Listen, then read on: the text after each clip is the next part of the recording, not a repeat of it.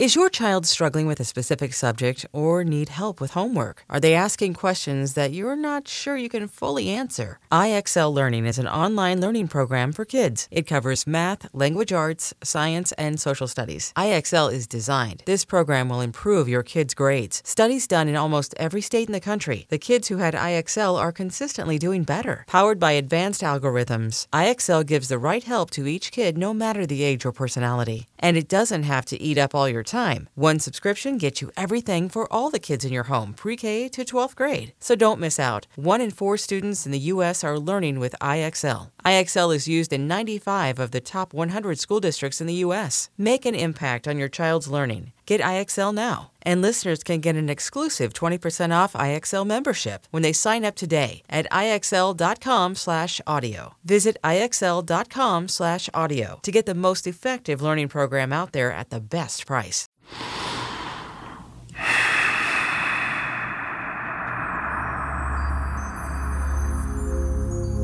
I'm Deepak Chopra.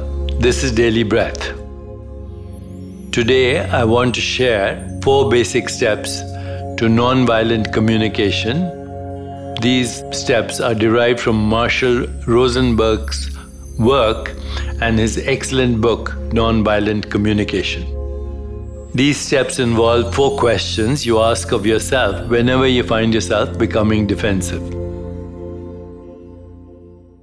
So let's start by a simple meditation.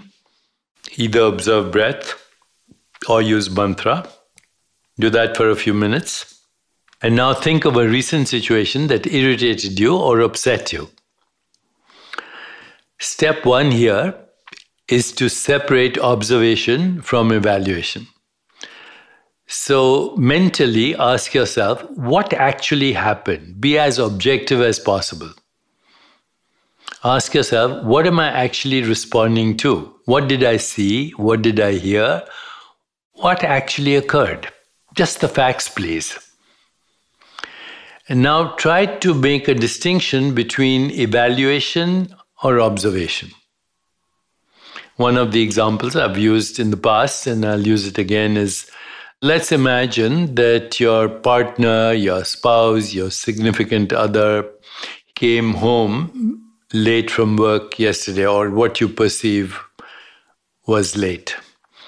And you asked your partner, shall we go to the movies? And the partner said, go to hell, or something like that, which totally offended you.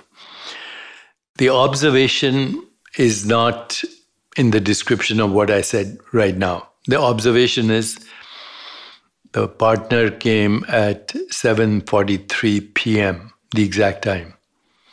That's the observation, without evaluating it as late. The second observation is, you asked the partner, shall we go to the movie? The third observation is, the partner made a fist, raised the volume of his voice, and pronounced the following words, go to hell. That's the observation, without the evaluation. Now, once you've seen what the observation is, ask yourself, how did I feel? And try to avoid words like, I was abused, I was insulted, I was disappointed. Use words of responsibility. I was frustrated, I was angry, I was sad. You get what I mean? Take responsibility for your emotions. How do I feel? And then ask yourself, what is the need here that was not fulfilled? And the need could be, I didn't feel safe. Could be, I didn't feel self-esteem. Could be, I felt guilty and inadequate, etc., etc. And then ask yourself, how is the best way to fulfill this need in this relationship? And obviously, the best way to fulfill the need is to request the fulfillment of the need without being defensive or without blaming another person. So this is step 1, separating evaluation from observation. Step 2 is define your feeling, as I just said. Ask yourself, what am I feeling as a result of this situation?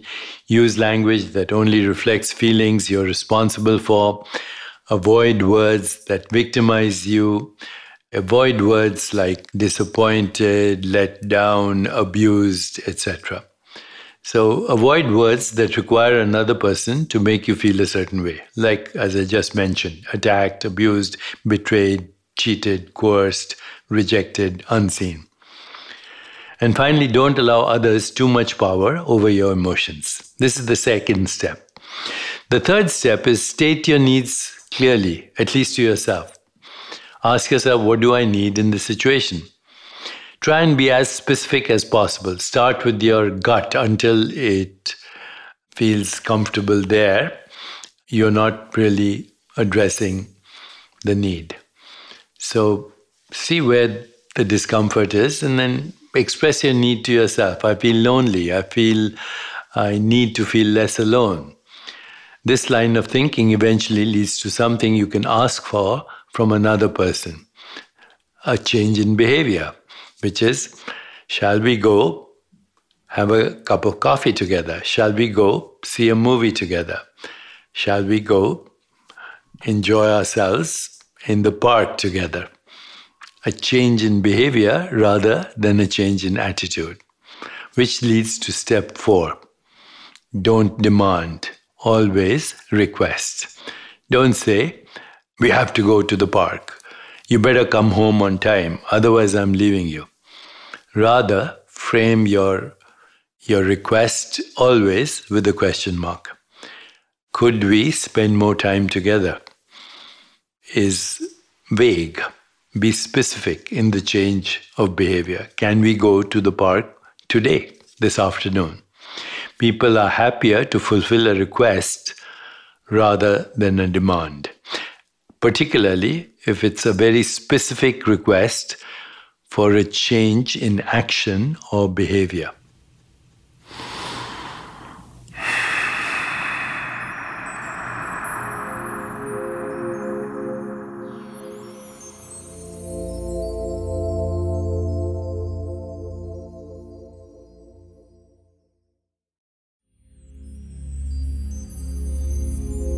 So just remember, whenever you're part of a tense situation, allow yourself to take a step back from the emotions of the moment and choose conscious communication.